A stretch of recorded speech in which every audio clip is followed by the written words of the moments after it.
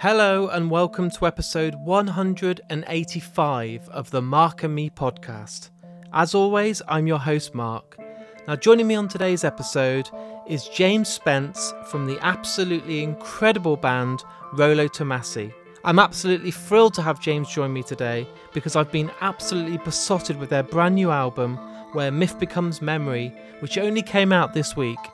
Honestly, it's been non-stop on Spotify for me. It's mind-blowing. It's one of those albums that you just grow to love even more and more and more after each and every listen, so I can't wait for that interview to come up in just a couple of moments' time. But on the intro of every episode of Mark and Me, I like to use it as an opportunity to touch base and talk about my last episode. On episode 184, I was joined by the film director Prano Bailey Bond. One of my most downloaded episodes of the year, my personal favourite episode of the year, and we got to sit down and talk all about the absolute masterpiece horror film Censor. I just want to say now a massive thank you to everyone that's listened and to Prano Bailey Bond herself for taking the time to retweet, share it on Instagram and just be replying to all the incredible feedback that we got for this interview. It really was an amazing interview and I'm so proud of it. But let's get back to today's episode. As I said, I'm joined by James from the amazing band Rolo Tomassi. If at this point you haven't heard this band, go and check them out. You will not regret it. And please, go and buy yourself the brand new album, Where Myth Becomes Memory. It is unbelievable. But I think the best thing to do right now is to get to the interview with me and James. So here's me and James talking all things music. So James, thanks for joining me today on the Mark and Me podcast. Good evening. How are you doing? I'm very good. I'm really pleased to have you on. I'm a massive fan of Rolo Tomassi, and you're a band that I've seen many times with not intentionally going to see you. You've been supporting some incredible bands all across the country when I've gone, and I've fallen in love with you guys. So I'm really excited for your new album. Well, it's an absolute pleasure to be here. What I want to do today for the listeners that might be tuning in and discovering Rolo Tomassi for the first time is take it back to the very start. So when you were growing up, can you tell me about those bands that you were listening to that made you fall in love with music? Yeah, for sure. I mean, if we're going to go right back to the start, I mean, the band that made me want to pick up a guitar was Blink-182. I think I heard Enema of the State when I was about 12 or 13, and it just completely kind of changed the trajectory that I was on. I know it's not like particularly cool or maybe now credible sort of inroad to it, but being quite honest, like I heard All the Small Things on the radio, and I wanted to learn how to play electric guitar. I think from that I kind of started getting into like a lot more British bands. The first gig I ever went to see was Muse, and they were supported by 100 Reasons, who ended up being like my favorite band for years. I was a bit of an obsessive fan of those guys. And from there, I kind of got into things like At the Drive-In, and then sort of went into more heavier territory with bands like Thursday and Converge and the Dillinger Escape Plan. And that's, I suppose, what kind of roughly put me on track for starting this band. I mean, you talked then about, I usually ask everyone what their first gig was, and you just told me. So you went to see Muse. Now, I'm nearly 40 now, so in about, I reckon there's probably about 28 years worth of going to gigs. I've never seen a band like Muse. I don't know how they did it. You know, 3 of them on stage was just fucking unbelievable. I couldn't believe the sound they made. Can you remember that experience of seeing them on stage and just, you know, hearing those incredible songs live and, you know, your rib cage is kind of shaking from the bass and Matt Bellamy's guitar and everything? It's another level, isn't it? 100%. Like I would have been 12, maybe 13 at the time. Wow. I was in the first year of high school, and I went with a group of friends. We saw them at Doncaster Dome, so just outside of Sheffield. And they were touring Origin of Symmetry at the time. I think, again, they were just a band that I'd seen the video for Plug-in Baby on MTV2 when I'd been around at someone's house. And I was just like, well, what is this? Kind of went to see them on the back of just having that one record, and I'd never been to a gig before. We kind of caught Muse really sort of on the ascendancy. I mean, I suppose that would have probably been a bit of a B market run for them looking back on it maybe, but it was just remarkable, really. Like, and I was like, I'm not a particularly tall person. Like I was an even shorter child. And I can just remember like an adult turning to me and saying like, can you see anything from where you are? I got picked up and put on someone's shoulders, and I've got this crystal clear image of what that looked like. I think that was around the time when they used to release like giant balls onto the audience, like they did, like kind of yeah, things. like see-through and silver balls they used to just throw out, and people just like smash them everywhere. And I've just kind of got this memory of that, and like seeing Matt Bellamy hitting them with his guitar and stuff, and it being like a real spectacle, as well as the music just being, just a real sort of, like you say, in that cacophony almost, and it really kind of hitting you. But it was a very, very cool first show. And yeah, seen them a bunch since at like festivals and things like that. But yeah, it was a good sort of entry point into like rock music and alternative music generally. 100 Reasons Supporting. I mean, Ideas Above the Station for me is one of the greatest albums of all time. Like, as a debut album, there's not a bad song on there. The way that Collins sounds, the production, the guitars, it was that whole British era of that incredible bands that came through, like Hell is for Heroes, Reuben, all those bands. And, you know, to see 100 Reasons, was that kind of that point when you knew you wanted to be in a band and really kind of, this is what I want to do? 100%. I think I definitely took something away from that show. And I think even with 100 Reasons, you know, that tour for them was before the debut album had even come out. So for me, that like following them and kind of like following their path to releasing that record, I think it kind of taught me a lot about like being a fan of the band, as well as, you know, learning about like what bands do and the sort of how touring works and things like that. Like it was sort of very, it was all quite educational in a way, I suppose. And I think it was as I sort of started to follow them and like regularly went to their shows in Sheffield and wherever else I could see them, it was that kind of definitely lit the fuse with wanting to actually be performing and playing and like be part of something bigger. And did you do that thing that most people did of getting in a band at college and stuff and entering loads of Battle of the Bands and that sort of stuff? Or was your kind of first introduction to bands with Rolo Tomassi, or was it loads of previous bands beforehand? So I played in one band before Rolo. It was me, Eva, and Joe, who played guitar in Rolo originally. And then there was another kid at school that played drums for us.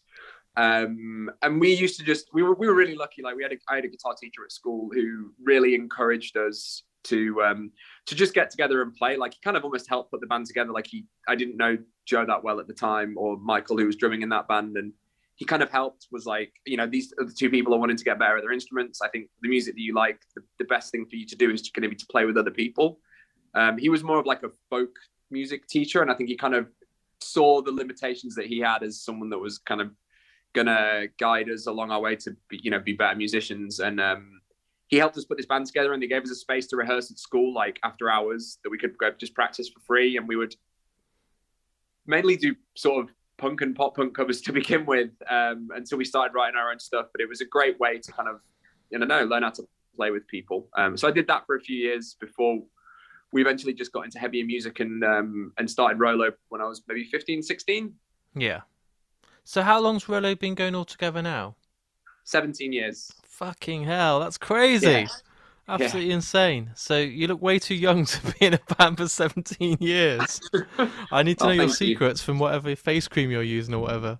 The lighting where I am, and I know this is no good for a podcast, is doing wonders for me. I feel very flattered by the reflections I'm kind of getting right now. It's That's what it's all about. So obviously when you formed Rolo Tomassi, what was your kind of expectations? Were you there just to have fun and experiment and kind of find what you wanted to do as a sound, to kind of create something that was exclusive to you guys? Obviously, I know you said you love Blink-182 and stuff, but obviously you didn't want to form a punk band. You wanted to be in a band that was yourselves. Yeah, I mean, ultimately things like Blink, they were just kind of the things that tilted my ear towards alternative music. I think by the time that we came to doing Rolo, I'd very much sort of gotten further along with what I was listening to. And I think ultimately, like, I wanted to be in a band that was a true reflection of that. And, talking about bands like the Dillinger Escape Plan, Converge, At the Drive-In, Blood Brothers, The Locust. And I think there was a group of us that we just got into slightly just different music.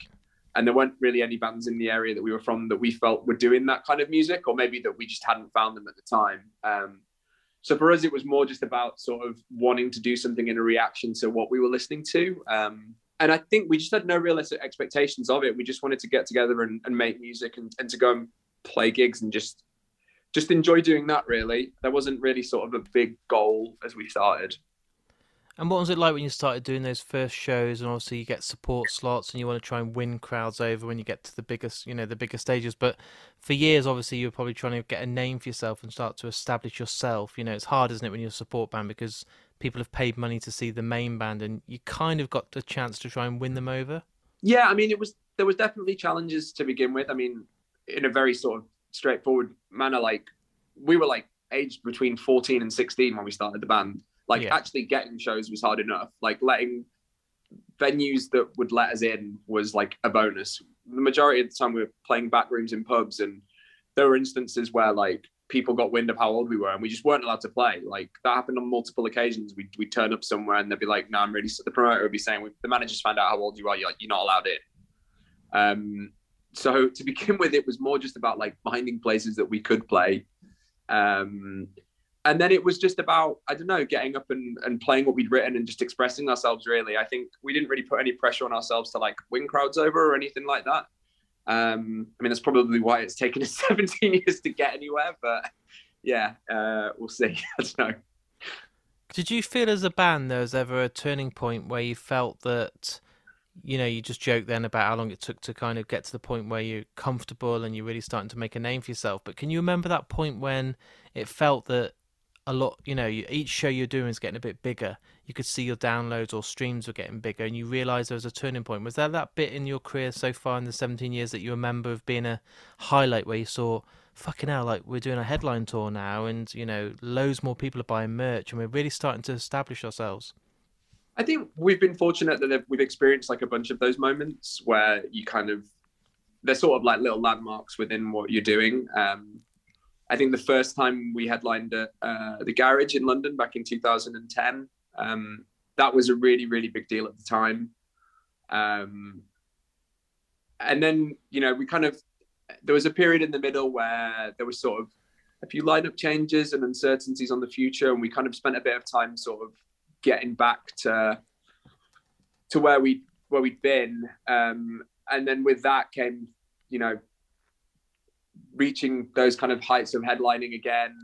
Getting to play the Scala a few years ago was a really, really big deal, and sort of seeing that people were engaged in a way with the music that they never had been before. I think just getting to a point where the audiences are just growing every time we go back to places, even just talking about in more recent years. But yeah, certainly like festival performances, like getting to the Leeds and Reading was incredible. That's a festival that I'd grown up going to. That felt like a huge deal. We've been really lucky to play Download a handful of times. The most recent time we did it was unbelievable. I think any of those first initial moments where you're seeing people singing your songs back at you, like that in itself, it's a small thing, but it's a huge thing. But yeah, I think there's been a lot of like sort of the tangible points where we felt the growth, definitely. And you mentioned your lineup change and times where you've had to reconsider everything and reevaluate and stuff. And 17 years is a long run. Obviously, you said there's been times that have tested you. What is it that's made you so resilient and always keep bouncing back? Because, you know, some bands you see break up, as soon as they lose a member, they just crumble, or it's not the same, and you can tell their heart's not in it anymore. But you guys seem more hungry now than you've ever been. Well, I think, you know, just to kind of coin the phrase that you use, the heart has always been there, and it's just been about knowing that we still have plenty more to offer, and just on certain instances, it just took finding the other right people that wanted to be a part of that and to grow with us. And we were really lucky that when we did have to make key lineup changes, the people that we brought in were the absolute right people. They've been with the band since. They've written the bulk of the best material we've ever put out.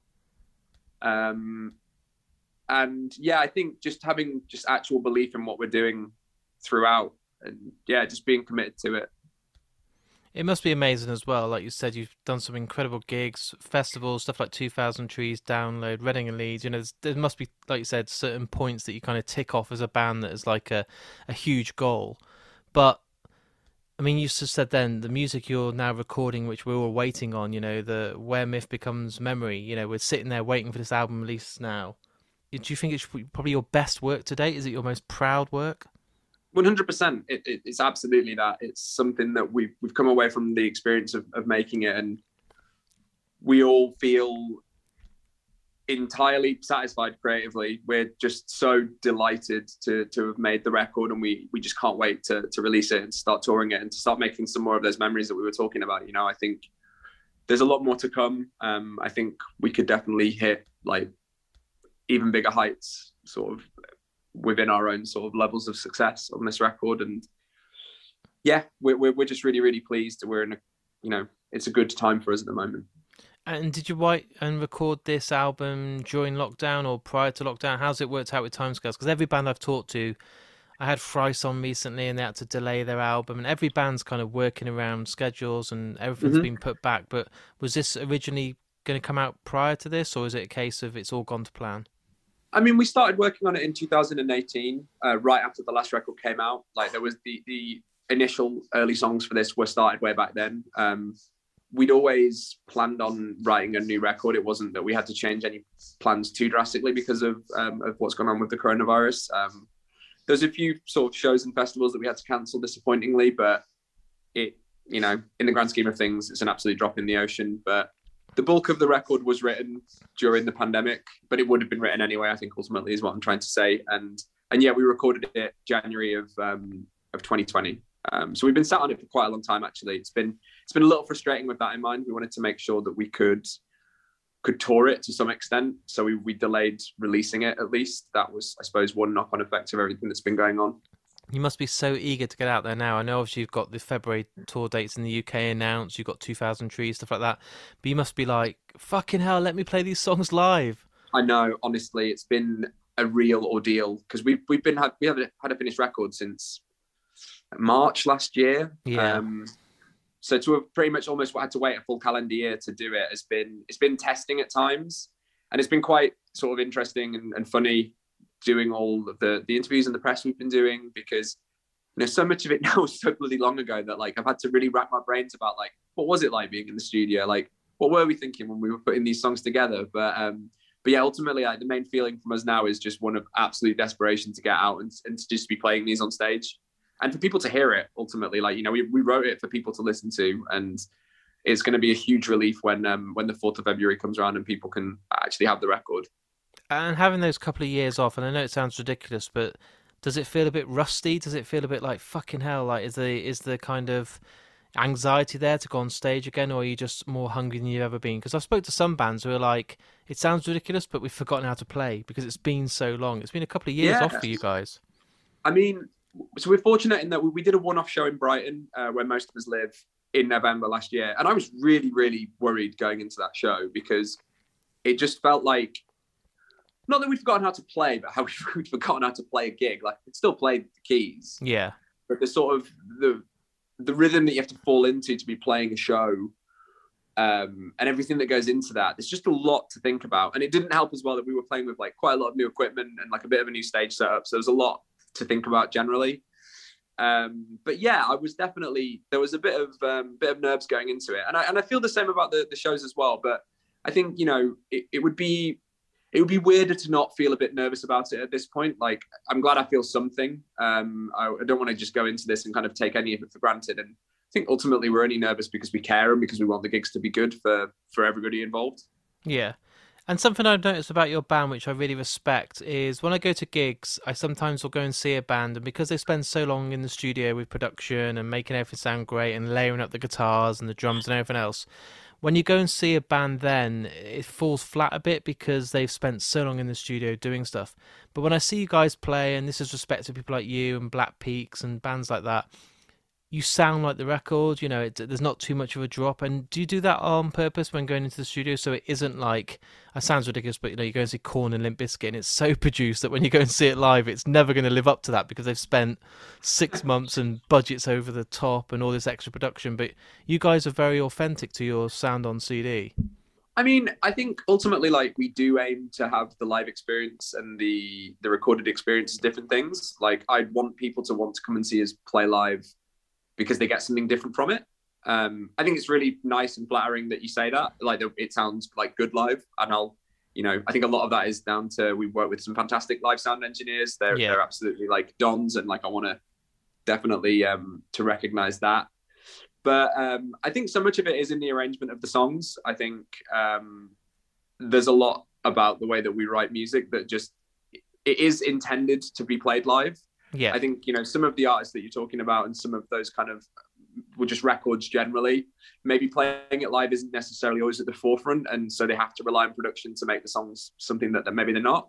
Whereas everything that we're doing, it's always the intention to play it live. And some songs are more challenging than others, and there's definitely a few songs from the new record where there's a lot we did in the studio to make it sound the way it does. And I'm excited for the challenge of playing it live, but it will be a challenge. It's incredible as well that, it blows my mind when you say 17 years. It never feels that long, it's like fucking hell. But the fact you've done this for 17 years and right now you feel that you're putting out your best work to date, that is pretty awesome, isn't it, really? Because most bands give absolutely everything for their debut, then they have the follow-up, which is really hard to beat if it's been successful. But you guys have just grown and grown, and if you're just now releasing the best music you've done, that's pretty exciting times ahead then. I feel that way, definitely. I think we have the benefit of sort of, we started really, really young doing it. And it's interesting, you're saying about, did you start being in a band when you were at college, X, Y, and Z? And I think, this was that first band for us that a lot of people did start in college, and we just we stuck with it, and we, learned from the mistakes that we made early on, and just felt that we'd built something that was worth keeping. And that's why it was, the longevity is down to that, really. And, we just got new people involved at the right periods of time that have really, really helped with that as well. But yeah, it is really, really exciting to be sat here and to feel like we're putting the best music that we've ever done out. I think unless we felt that we still had more to offer and that we weren't making the best music we were doing like right now, I think it would be maybe a conversation about why we're still doing it at all. But yeah, like I said, we're thrilled with the record. We're so excited to share it and just to get out and be playing it. It's exciting times. I do feel like the world is slightly getting back to normal now. I've got gigs coming up and they haven't been cancelled, which is a relief. I feel that the festivals are going to happen this year. I feel like we are going to go to 2000 Trees and Download, and to see you're part of that as well, I think you must feel like you let off the leash again. It must be such a good feeling. Well, that's it. And, I share your optimism in that I think things are going in the right direction.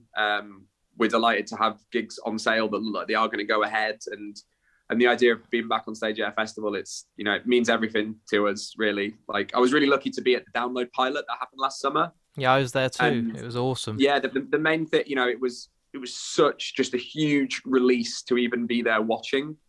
I cannot even begin to understand how it felt for the people playing. And, just the idea of getting to do that, it's giving me goosebumps just thinking about it. It's amazing, man. There's a lot of bands that listen to this podcast that are up and coming, and I know it's tough, but what advice do you give to them right now in an industry that's changed from 17 years ago, and they're trying to make a name for themselves in a world where you can record a song in a day on your laptop, put it out and get on Spotify, but it's all about touring now, isn't it? It's not about record sales. It's about going out there and putting on the best show that you can. But what advice do you give to people that are listening today that want to be like yourself and be successful in music?